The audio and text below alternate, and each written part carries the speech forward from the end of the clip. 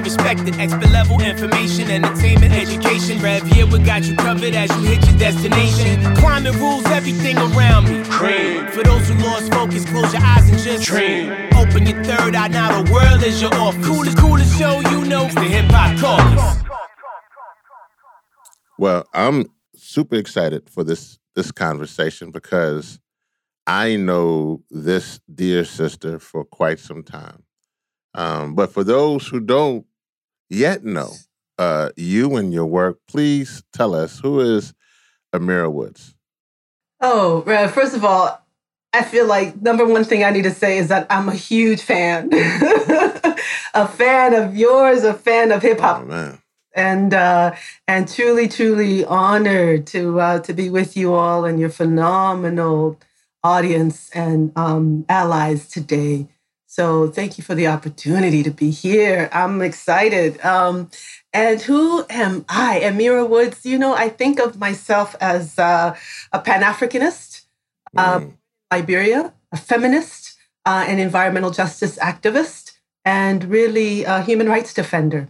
So I feel like I wear many hats, but closest to my heart, I think about the African world a lot. I think about people of African ancestry, wherever they are on this planet, and so I spend a lot of my time, right? Both the 9 to 5 and the all the hours, after that, right? Really focused on how do we be a part of the change that communities of color around this planet are seeing to happen, right? They are engaging in phenomenal ways in leadership to protect communities, to protect land, to protect rights, to protect dignity.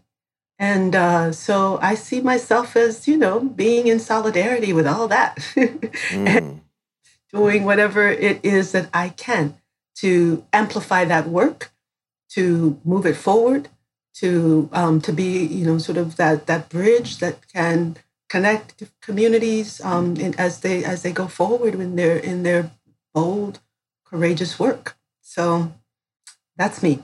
Born in Liberia, but very much living in the DC area, part of the policy apparatus, part of the philanthropy apparatus, but very much an activist.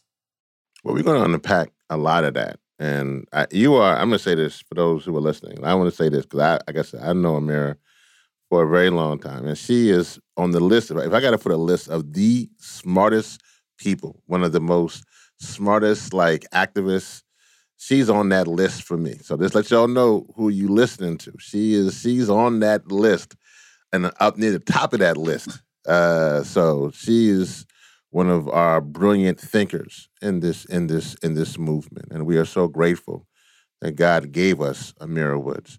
Amira, I want you to unpack a few things. That's like I gotta say mutual, right, Rev? It's like we learn with each other, we learn from each other. I feel like way back in the day, Caucus was just getting started. I know. Watching, the leadership emerge from you and all those that are part of the Hip Hop Caucus family. And that kind of leadership, bringing out young people, artists, culture workers, musicians. It's like, at the forefront of intersectional work and thinking, even before we started using that term, right? I mean, you all have been there. So we learn with each other, we learn from each other, and we learn because of each other. So just wanted to lift that up and and the team. Thank you. Right? I listen, and if they were to check in the mail, the check will be in the mail. I appreciate all of that. Well, Amira, let me ask you a question. Before I get this, I got just a litany of questions for you, but I want to unpack what you just said in the beginning for folks who need to understand. There's 3 things you said, and so I want you to give the definitions from your perspective. So the first one, what is a Pan-Africanist?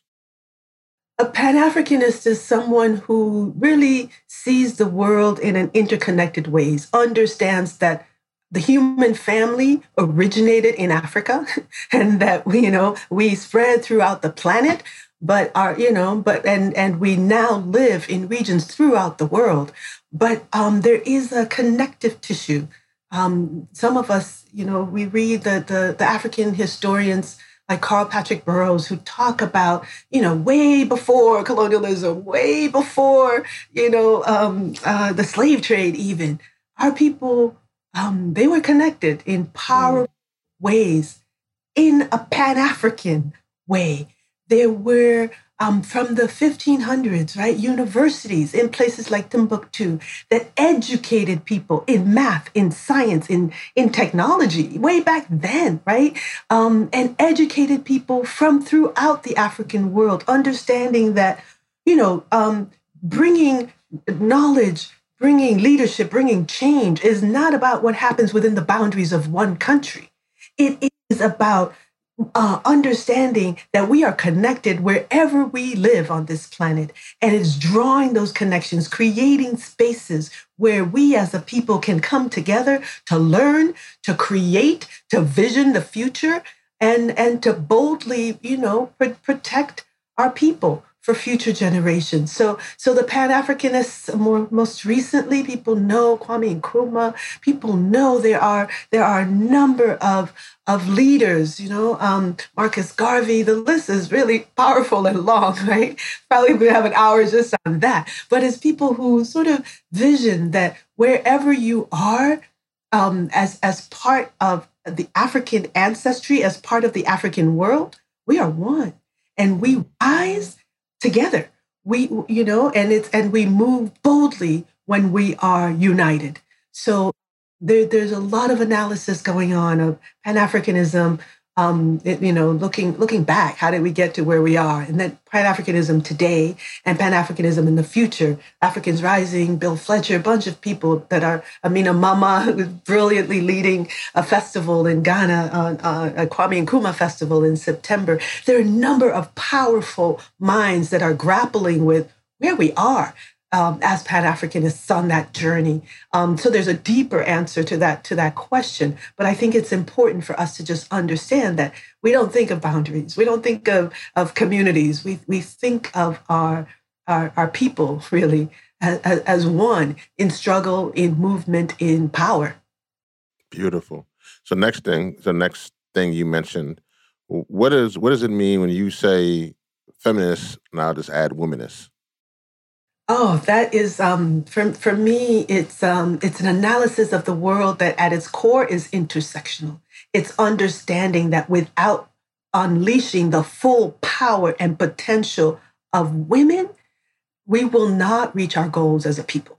So it is recognizing that some of our family are deeply matriarchal and have that formal political architecture of a matriarchal process, which is inclusive in nature, which is listening and probing and wanting to understand what the needs are of our children and their children and how to best meet those needs. It is deeply communal in nature, and I think a feminist tradition is one that kind of lifts up leadership, power in different way. It isn't sort of I often think of sort of a patriarchal and often, white, quite frankly, right? Mm-hmm. The way of dealing with the world. It is looking from the needs of the family,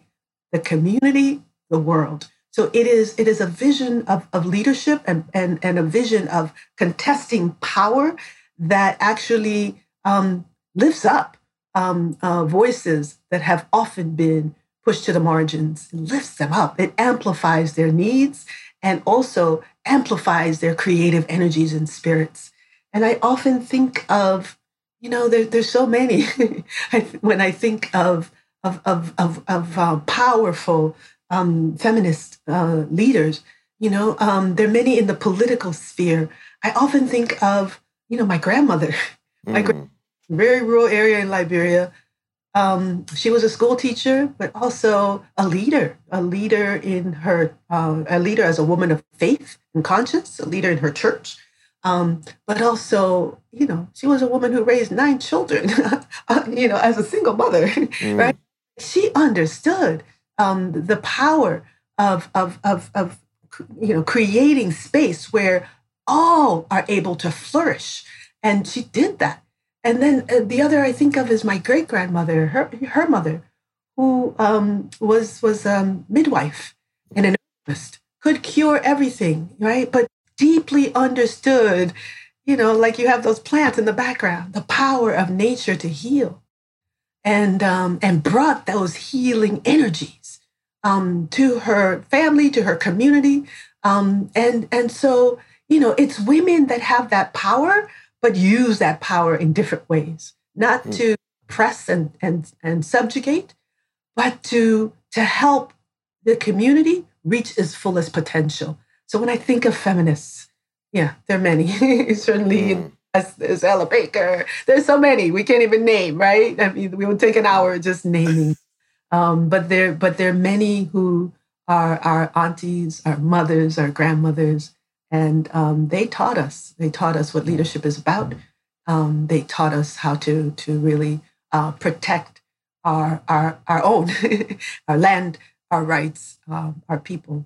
And so that's what I think of when I think of feminism. It's an intersectional approach that tackles economic systems of exploitation, that tackles capitalism and the racist underlyings of capitalism, and that visions a better world where we all are valued and our dignity is respected across the board. So one more breakdown. I haven't even got to my questions. This is how I told you brilliant Amira Woods is. My last, your definition of Africa and Africa liberation. Wow. So I think of Africa as an epicenter, right? Not only of humanity, it's where humanity was birthed, right? But it's also, the continent alone is it's about 1.5 billion people and growing, right? It is largely young people in almost every country of the 55 countries on the continent has at least 60% of their population that's under 30. So it's a population that is thriving to express itself and to be able to kind of drive the future, not only for the continent, but also for the diaspora and the world. And so when I think of Africa, I think power. I think we have to recognize that there's been, sort of this racist lens on Africa that has to be debunked, right? Africa is actually incredibly rich in resources. It is the richness of the continent and its diaspora that has been the core of why the exploitation, really, for 500 years. It's first the richness of our people, and so our people were taken as in the horrors of the transatlantic slave trade. It's the richness of our land, where you think of any resource. For those who had tea or coffee, I got my tea here, right? It's like, we think about the tea, the coffee, all those resources, where they come from. It's the continent, right? But it's like vanilla beans, it's gum, chewing gum, it's every resource that you think of, it's there. But then it is also particularly gold, platinum, uranium, the resources that have run the global economy. And it is also, unfortunately, those same resources, particularly oil, gas, and mining, that has caused so much harm, not only to Africa, but to our planet. So we think of the richness, and we think of the creativity, and we demand a more just global economy that actually is able to vision how those resources can be some used in a better way, so that the people and the planet can benefit, but others, they need to be left in the soil. They need to be left in the ground to make sure communities are not further. Facts on all of that. Definitely. Yeah. We say keep it in the ground. Amira, let me actually, I want to ask this question because you have seemed to focus on issues, obviously, we've heard women's rights, poverty, entrepreneurship, sovereignty, both in this country, the U.S., and in Africa. Tell us a little bit about how these issues for you intersect. Oh, Rev, thank you for that brilliant question. For me, it's all about the intersectionality. It's all about connecting those dots, and it's all about power. How do we understand that power has been, misused for far too long, and reposition our communities to really contest power? That, I think, is the core of what it's about. It is understanding that women hold up half the sky, as that old adage goes, right? And that unless we realize the full potential of women, we cannot, as a people, advance. We also, I think, have to understand that it is people of color, Black, brown, indigenous people around this planet that have been disproportionately impacted by not only the climate crisis, but an economic crisis that has historically left our people without dignity, right? Stripped us of our land and our rights and subjugated us. So we've got to look at the structures that have oppressed and dismantle them. Right? That's what it's about, contesting power to dismantle the systems of oppression that have stopped us from realizing our fullest potential as a people. So I think of the intersectionality as, us claiming our rightful space in determining our own future, in determining the future of the planet. Black, brown, and indigenous people are 70% of the people on this planet. And yet you recognize that it's been particularly multinational corporations that have been controlled by the US and Europe. And we have to dig even deeper to say it is largely a patriarchal white male, right, control of how economies function, of who holds power and what it means to hold power. So we've got to kind of connect the dots in ways that we to really challenge the systemic oppression that has stopped us from realizing our fullest potential. So I think of, this COVID crisis, and I think, so many, it's so painful, Rev. I know, it's like families all across our communities, all across this planet, have disproportionately been impacted. And, my family alone in this year lost 6 people. The last one 2.5 weeks ago in South Africa. But 4 of those 6 were here in the United States, in Rhode Island, in New York. So I think we recognize that our people are living in food deserts. Our people are often, being deprived of land that is needed to grow healthy foods, land that is needed to sustain life. While also protecting the planet for future generations. So part of the struggle against particularly a racialized capitalism that is deeply patriarchal is understanding that unless we're able to vision a world where we all are flourishing, right, where we have access to land, where we can grow healthy foods, where we can meet the needs of our communities without worrying about land being stolen, quite frankly, right? I mean, and I think it's whether it's, land. I mean, I just think about George Floyd's family. Like, his grandfather, owned hundreds of acres of land. Like, what happened to that, right? Like, it's like land sustains life. And so I think it's a part of the struggle against capitalism is really visioning a future that puts the needs of people first. That means, people who need access to land to grow healthy foods, to feed their communities. not mechanized agriculture that's going to steal land from Black farmers, not large corporations. Firestone is one of the ones that I focus a lot of time and attention on because, in 1926, almost 100 years ago, Firestone was given 1 million acres of land. There were people living on that land, right? There were forests on some of that land, right? That sustained the planet. But if you have a corporation controlling 1 million acres. And when you say Firestone, you mean this is 1 million acres in Liberia, right? Yeah. Okay. So this is just in Liberia because it's the largest rubber operation in the world. I just want people to understand. Yeah. Thank you for clarifying that. That's just Liberia, but they are in Brazil. They're in many other Malaysia, right? But that's 1 million acres is just one country of that happens to be where their largest rubber operations is, right? But if one company is given 1 million acres and people are tossed off that 1 million acres, what happens to those people?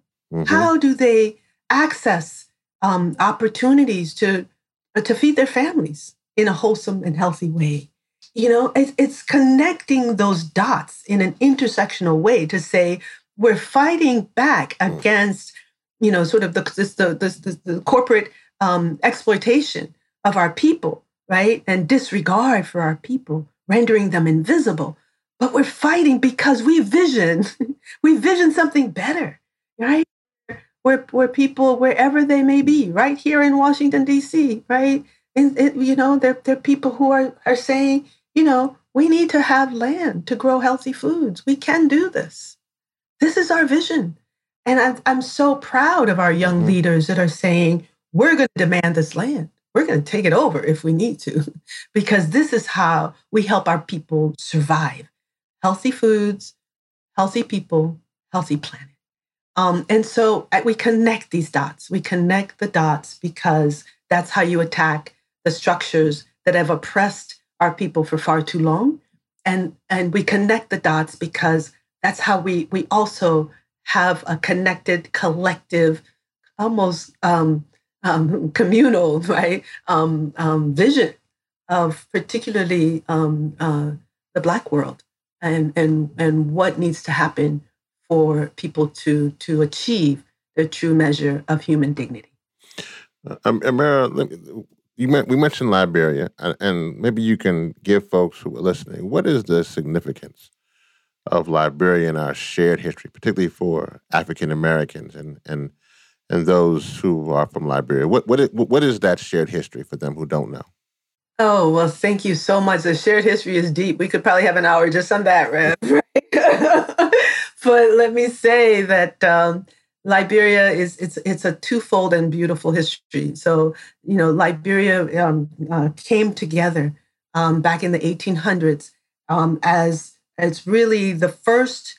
It's Liberia and Ethiopia were the only two countries of the 55 on the continent that were never colonized. Right. So you have a deep. I didn't know that actually. Yeah. There's some really interesting things, right? And there's some also interesting things like Liberia's constitution says explicitly that to own land, you must be a Black person. Like that's in the Constitution, right? Like it's enshrined, right? Like you've got to. The issue of protecting the assets is there, but yet there are these contradictions when it comes to multinational corporations, right? That's always been the problem. So when you think of Liberia, I think you have to acknowledge that Liberia was a coming together of people from throughout Africa who migrated to the coast. It's right along the coast of the Atlantic. So if you just go, from New York across the Atlantic, you will, pretty much get to that side of the African continent where Liberia is, just where the curve in the map goes. Neighbors, Sierra Leone, Ivory Coast, and Guinea. And so when you think of Liberia, it was established really as a haven. Right, as a haven where people who had been enslaved could look to a future where they controlled, right, in terms of political means and control their destiny. Liberia is really interesting because it was also supported by the American Colonization Society, which was made up in part by Southern senators who Hmm. basically wanted to get rid of examples of liberated people from the US, right? And so they were like, yeah, let them go somewhere else. And so that's also an interesting dimension of the creation of the nation of Liberia. But in essence, Liberia became a home, and there are many over the century really that have migrated to Liberia from Haiti, from Barbados, from the Caribbean across the board, as well as from Latin America and the Americas, the U.S. Um, so you had very deep traditions of Hillary Teague, for example, was an African American pastor. And as a man of faith, I'm just holding this up, right? He was a pastor, but he started the first newspaper. He started it Mm. for the African American community, and then moved to Liberia and continued. And so you had flow of information in the 1800s between the U.S., Africa, and the U.K. because of people like Hillary Teague. So there are these deep leaders who thought, um, in a Pan African way before we started using that term, even right? Who acted in a Pan African way, who understood the power of communications as you do so beautifully today, right? Because you now look back, you can read, the sermons of Hillary Teague, but you can also read the newspaper and understand that people seized their power. Freedom was not given; they took, right? They took it, and so as we watch what's happening in places like Haiti today, Hmm. Haiti, which became the first independent Black republic. It's phenomenal to see that, in fact, it is this. There's a line of people who fought for that liberation. Toussaint Louverture, well, is the leader and visionary, but there's a whole line of leaders who thought about the liberation of their people and fought to make sure that that there were these havens for Black people fighting to be free, and so there was a deep connection between Liberia and Haiti, and between Liberia and the U.S. and Haiti, and so I think we can't think about one country in isolation. We have to understand that all of these countries existed and survived because they held each other up. Mm. So Liberia during the anti-apartheid struggle was a haven for the anti-apartheid leaders. They carried Liberian passports. They were funded by resources from the Liberian people to fight against white rule in South Africa and to fight for their freedom. So there's been this interconnectedness and so so often people think of Liberia as being one of the founders of what was the Organization of African Unity, what is now the African Union. Hmm. That's a proud and powerful tradition. I think we've got to also look at how that tradition was exercised in the liberation of our people across the world. You mentioned South Africa, so I want to. This is one of our off the deep end boards here kind of questions. I know you can go off this with flying. You can go off this board with no problem. So you mentioned South Africa, and so this is a layered question. And where we are now, there's obviously a lot of unrest in South Africa right now, but that stems also. There's been a clash that's been happening. We have a number of those in our movement who were amazing freedom fighters who then became presidents. And then many people say they either stayed too long, or in many cases, there has now been a clashing between this new generation. We've seen that in South Africa. We've seen it in Liberia. We've seen it obviously in Zimbabwe. with Mugabe, and we've seen it in many other places throughout the continent where folks took on the colonizers, and then they were in charge.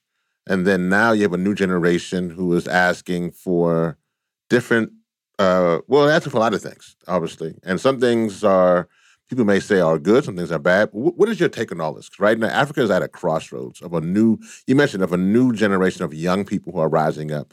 This crossroads is exciting, but it's also at times violent. So what are your thoughts on this crossroads for Africa? Wow, what a powerful question, Rev. Thank you for that. I think of liberation. It's a long battle, right? I think we have to remember that, and we have to remember as we, as we as a human family fought against slavery, fought against Jim Crow. Like, this is not a linear path, right? Short. These are long, protracted battles for power. And I think we've got to understand that. And there'll be times when, we will rise and we will see the victories. But it's Amilcar Cabral that said, claim no easy victories. Right? And so these are battles that are hard fought. And so I think what we have to recognize is there is this deeper context. This is why it's so important to kind of pull back the lens to see this deeper context of a global economic system of capitalism that has at its core the exploitation of our people. At its core. And almost without any regard for anything else, right? The needs of those people, the survival of those people, none of that matters. So, in fact, when we have had liberation leaders, and we've had so many, I think of Patrice Lumumba from the Democratic Republic of the Congo, who was a union activist and rose up to fight against Belgium, and King Leopold, who had basically practiced genocide, and the Holocaust was practiced, in DR Congo and in places like with Germany. So you had horrific cases of inhumanity and people rising up to fight against it. Patrice Lumumba was killed, right? Was killed. And a leader who was seen very much as a puppet, quite frankly, of the West, of the multinational corporations. He was put in place. That was Mobutu, and kept in place for 4 decades, right? To do the bidding of external actors. So I think we've got to understand, right? So it's only now that information is being declassified that we can see US CIA, UK clearly had a hand in the assassination of Lumumba. There are also cases. I mean, there's so many. Thomas Sankara is another one that comes to mind because he was, from the late 80s, a feminist. Burkina Faso. He first of all changed the name from Upper Volta to Burkina Faso, land of upright people. Burkina Faso, land of upright people, and he also it's still one of the few countries that has wage equity for men and women. Burkina Faso from the 1980s under Sankara, right? But because he was visionary, he was also an environmentalist, by the way, right? Right? And he was killed, and others who were seen as doing the bidding of particularly capital, Western capital, were put in place. So South Africa, when we look at South Africa, the battle that the forefathers and foremothers fought was hard fought. That battle is in a context of global capital that has constrained the alternatives, right? In too many ways, right? So yes, South Africa produced a Steve Biko, a Black liberation leader who thought about economies running in a whole different way, a much more kind of socialist kind of fashion, right? Was the vision of a Steve Biko. but he too was assassinated, right? So I think, we have to acknowledge the gains. Mandela, as a freedom fighter, is an icon. Madiba was an icon for so many, primarily because he sacrificed so much. He and Winnie Mandela sacrificed tremendously, and led the country through a really difficult period. Right? Mandela first said he would only serve one term, which he did, and many respect him for that. But also you recognize that the changes that happened just in 1994 with the end of white rule were just a small step, like a baby step, in what is needed in a country that is 95 or so percent people of color. But yet that small percentage of quite frankly, white rule remains in place today. The economy is still structured in ways that favors that minority, whether it's access to land and who controls the land, or the mining sector, or any of the industries in the country. So when you see what's erupting now in South Africa, it started off as, Zuma, who many see as a problematic person, quite frankly, a problematic leader. Again, this is the same Jacob Zuma before he became president, who was, he was taken to court on charges of rape because he literally raped a person who had HIV/AIDS, and said, some really like outlandish things about how he would be protected in spite of having raped her. And so this is the same leader who then became president and then was embroiled in kleptocracy to the highest extent, basically selling off the resources of the country to a few families. The Guptas is the name of one of those families, but there are many more. There was also a decision made under Zuma to push forward nuclear energy in the midst of all of the lessons learned from Japan and the disaster of Fukushima. Zuma was pushing forward deals with Russian companies on nuclear energy, with the U.S. and others, right? So this is a deeply problematic leader who is finally, many say, at long last, being held accountable because the South Africans have built basically a people's court, right? A court that is going to bring accountability to make sure that no one is above the law, including those in the highest office of the land. So it is that court that Zuma essentially said, I'm not going to play ball, right? I'm not going to even go along with the machineries of a trial. And so it is that court that held him in contempt and essentially insisted that he be imprisoned, right? And so much of what you see happening, even though it started off as, supporters of Zuma, it's actually deeper because it is a reflection of that deep-seated inequality. Rev, you've been to South Africa. You know, even today, South Africa, even the way the cities are structured, the center of almost every city is the business district controlled, right? Then there'll be a circle of homes, like a suburb where pretty much only whites and a very few wealthy Blacks live, right? Then an outer circle where there might be sort of mixed races might live. And then an outer circle where, the rest of us live, right? And so it is still a deeply racialized, deeply fractured society because of global capital and that systemic oppression that has not, unfortunately, it's not been dismantled. Even though the political machinery was dismantled, the economic oppression has remained deeply in place. So if you look at the communities that don't have access to land to grow food, if you look at the communities that don't have access to energy, clean energy, right? If you look at the communities that don't have decent schools, if you look at the communities where people are getting on trains and buses and several buses and, trying to even get to work will take you an hour and a half, 2 hours, right?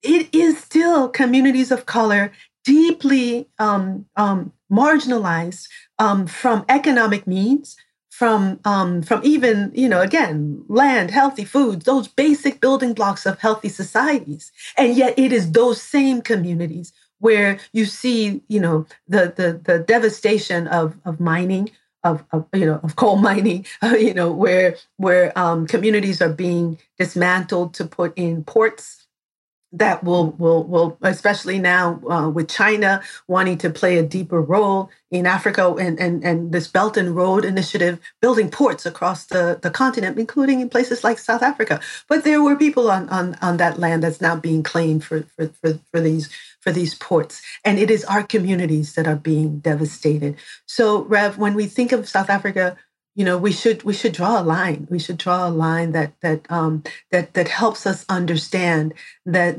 ultimately we've got to dismantle racialized capitalism. Mm-hmm.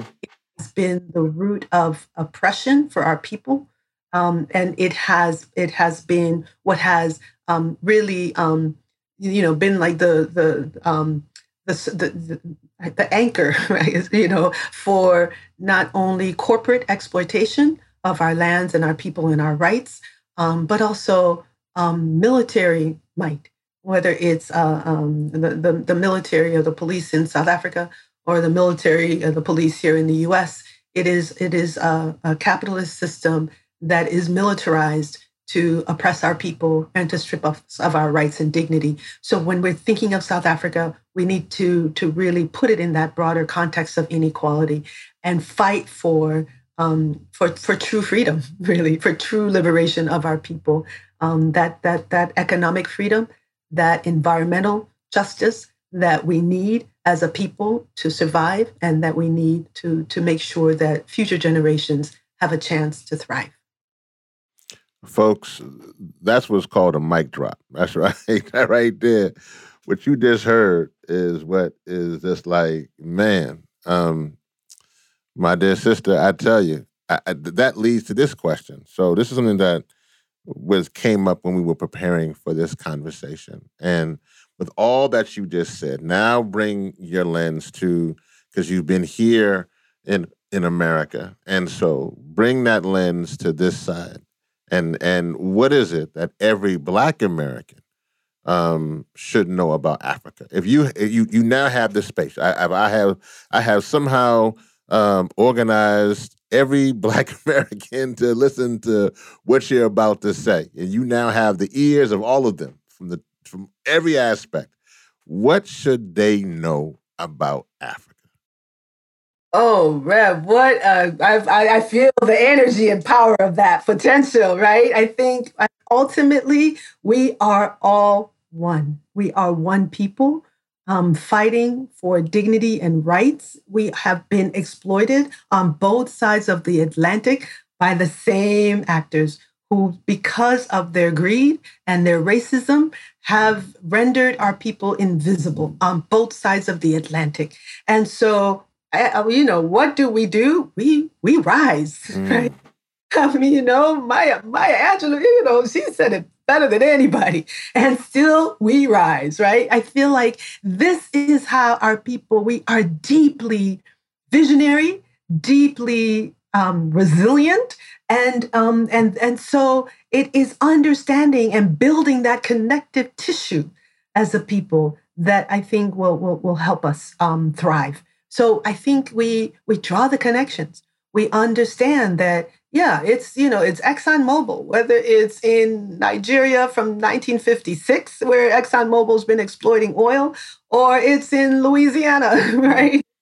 It's these companies are global, and they are they have destroyed our health.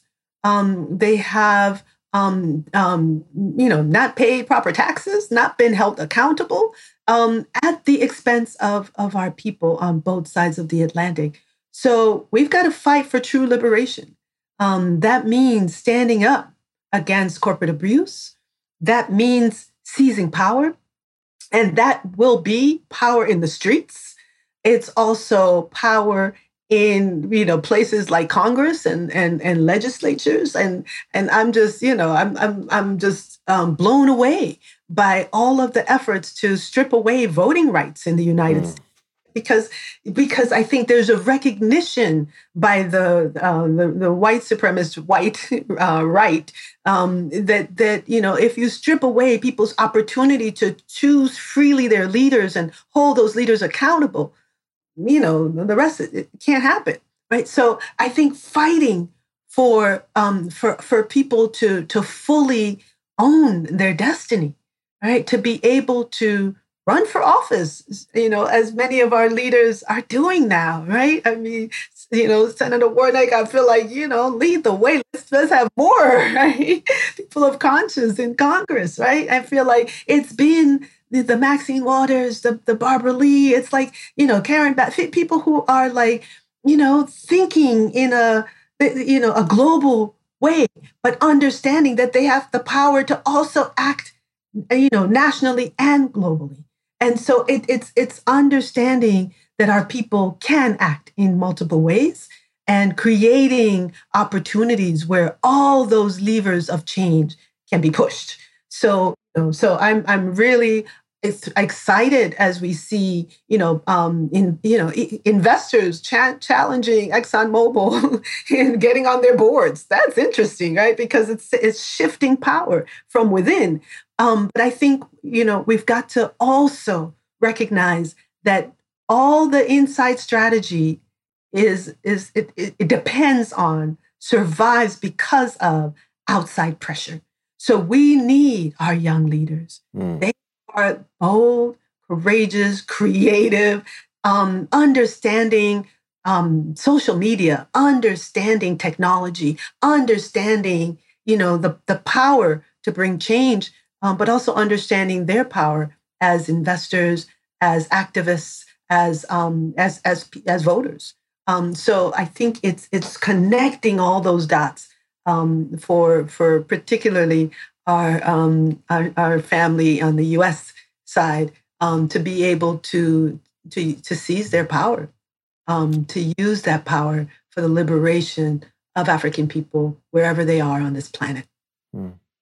So I know, man, this time, I knew this time was going to go fast. I knew it. I knew this time was going to zoom past. So I got some just rapid response things. I want you to touch on them real quick. And there's some that's going to, I just want to get it in because folks got to hear it because there's so much. But here's the first one. What is Africa Day? Let's start with the easy one first. Oh, well, that's I call it Africa Liberation Day, right? Like, come on, yeah. Come on, now. Africa Liberation Day. Yeah, the African Union uses Africa Day, and that's okay. They're like, hold up Africa. But for many of us, that liberation is in there for a reason, right? Come on now. Let's not forget that. That's key. So Africa Liberation Day, May 25th, is a day when the Organization of African Unity, as we talked about before, started with Liberia and Egypt and a number of other countries coming together to vision a continent that would be united and strong and working together. So May 25th, right? And so that's the day. And it's celebrated every year, but it's been in the last few years elevated by groups like Africans Rising for Justice, Peace, and Dignity. And this year, they had, I can't even remember, it was multiple continents and activities and there were people organizing, whether it's protests or music sessions. There were painting sessions where people were painting about liberation and love, Black love, right? It's all of that happened on May 25th. So it's a day when we come together as a family to say, this is us. We're proud. We're strong. We're thriving, and let's reach our fullest potential. So that's Africa Liberation Day. Let's make our true liberation happen now and into the future. That's not so quick, but okay, I'll be quicker. No. That was good. That was fantastic. That was fantastic. No, so next one here is about you as a amazing Black woman, and just so this question here is that this summer has been called the anti-Black woman summer, because of all of this, the kind of the pushback against, just the young women from the Olympics to poetry, you just name it. We've seen this, but you've kind of carved out a space for yourself, a safe space, and also you are a mother of amazing Black women as well. So, what advice? And we have a lot of young Black women who listen to the show. What advice during this moment, as an intellectual, as an activist, as a freedom fighter, would you give other Black women? Oh, what a beautiful, powerful question, Rev. I would say the advice is to, bring your true self always, right? And recognize that it is our mothers, grandmothers, aunties who came with their true selves, bringing all that they had to the table. It is on their shoulders that we stand. So I think part of why this has been described as a summer of anti-Black women is because, people are afraid of our power, right?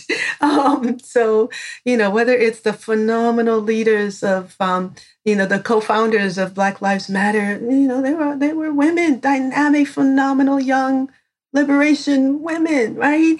And so I think you see an effort to strip away power. You see an effort to kind of delegitimize, right? To strip away hard-earned credentials fought for in the streets.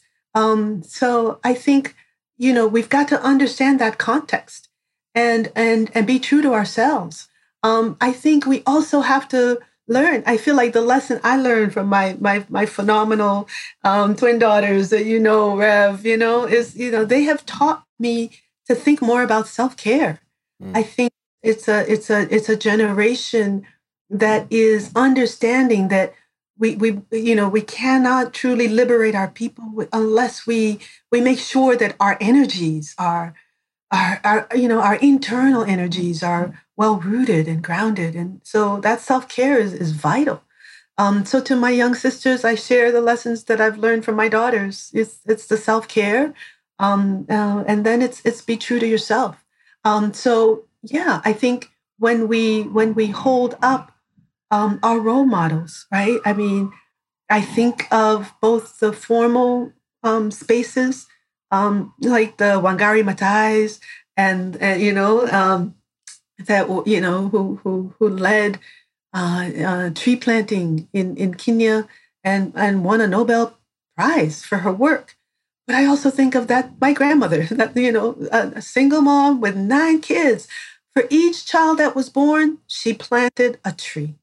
She planted a tree for each of the 9 when they were born. She knew that the soil would protect, that it would feed, it would sustain. So I think we honor the lessons of our foremothers. We honor the lessons of our daughters and their daughters still to come, and we fight. We fight for the betterment of our people. It is by bettering and centering our people and our power that we will better and save this planet. I totally believe that. So we start in our homes and our households and our communities, and we extend to the nations and the world. And so in each sphere, we seize our power. In each sphere, we remember the self-care. In each sphere, we learn the lessons of those who've come before. So much more to talk about, but I can't think of a better place to end but right there, and how you did that. And thank you, my dear sister, Amira. How can folks keep up with your work, and how can we support you? Oh, well, I thank you so much for the opportunity to be here. I feel like the first step is to support Hip Hop Caucus. Hip Hop Caucus has been such an incredible leader now for decades. Rev, I'm so proud of you and the team. So let's start there. Let's make sure that we hold up our vital institutions that have been in the leadership, not only for environmental justice, but fighting against militarism, fighting for a better world across issue areas, right? In that intersectional, beautiful way. So let's hold up Hip Hop Caucus and keep it going.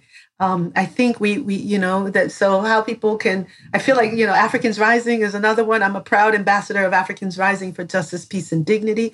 So, and they explicitly bridge and link movements on the continent and in the diaspora. And I think the diaspora, we've got a group now, also started by Opotamati, Diaspora Rising, right? We've got to recognize that we're seizing our power in so many beautiful ways.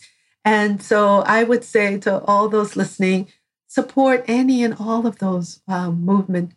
It is the movements that I think will, they will hold us to a vision of a future that the world demands.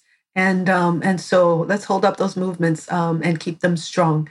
I'm right now in this philanthropy space. So Shine, the Shine campaign is working on clean energy access that is community scale, that is community owned, that is driven by Indigenous people, by women, by those community leaders we've talked about today. So I think it is important for us to recognize building blocks, the right to health, access to clean energy, the right to just kind of choose their leaders and hold those leaders accountable. Again, whether it's Washington, D.C. or South Africa or Haiti, those rights are universal. Our people have fought and died for those rights, and we've got to carry on that battle until true liberty is won. Our guest today is Amira Woods, a senior advisor at Shine and an associate fellow at the Institute of Policy Studies. And I am Rev Yearwood, your host of The Coolest Show. Thank you, my sister. Oh, what an honor to be with you, my brothers. Stay strong, stay well, and much love to all of the Hip Hop Caucus family. Like what you heard on this episode? Make sure you subscribe to the podcast on your favorite podcast platform. Follow us at Think 100 Climate and at Hip Hop Caucus on Instagram, Twitter, and Facebook. Visit thecoolestshow.com, where you can take action for climate justice right now. You can also learn more about this podcast and donate to Think 100%, which is a non-profit project. Thank you for listening, and all power to the people. It's the coolest show, you know.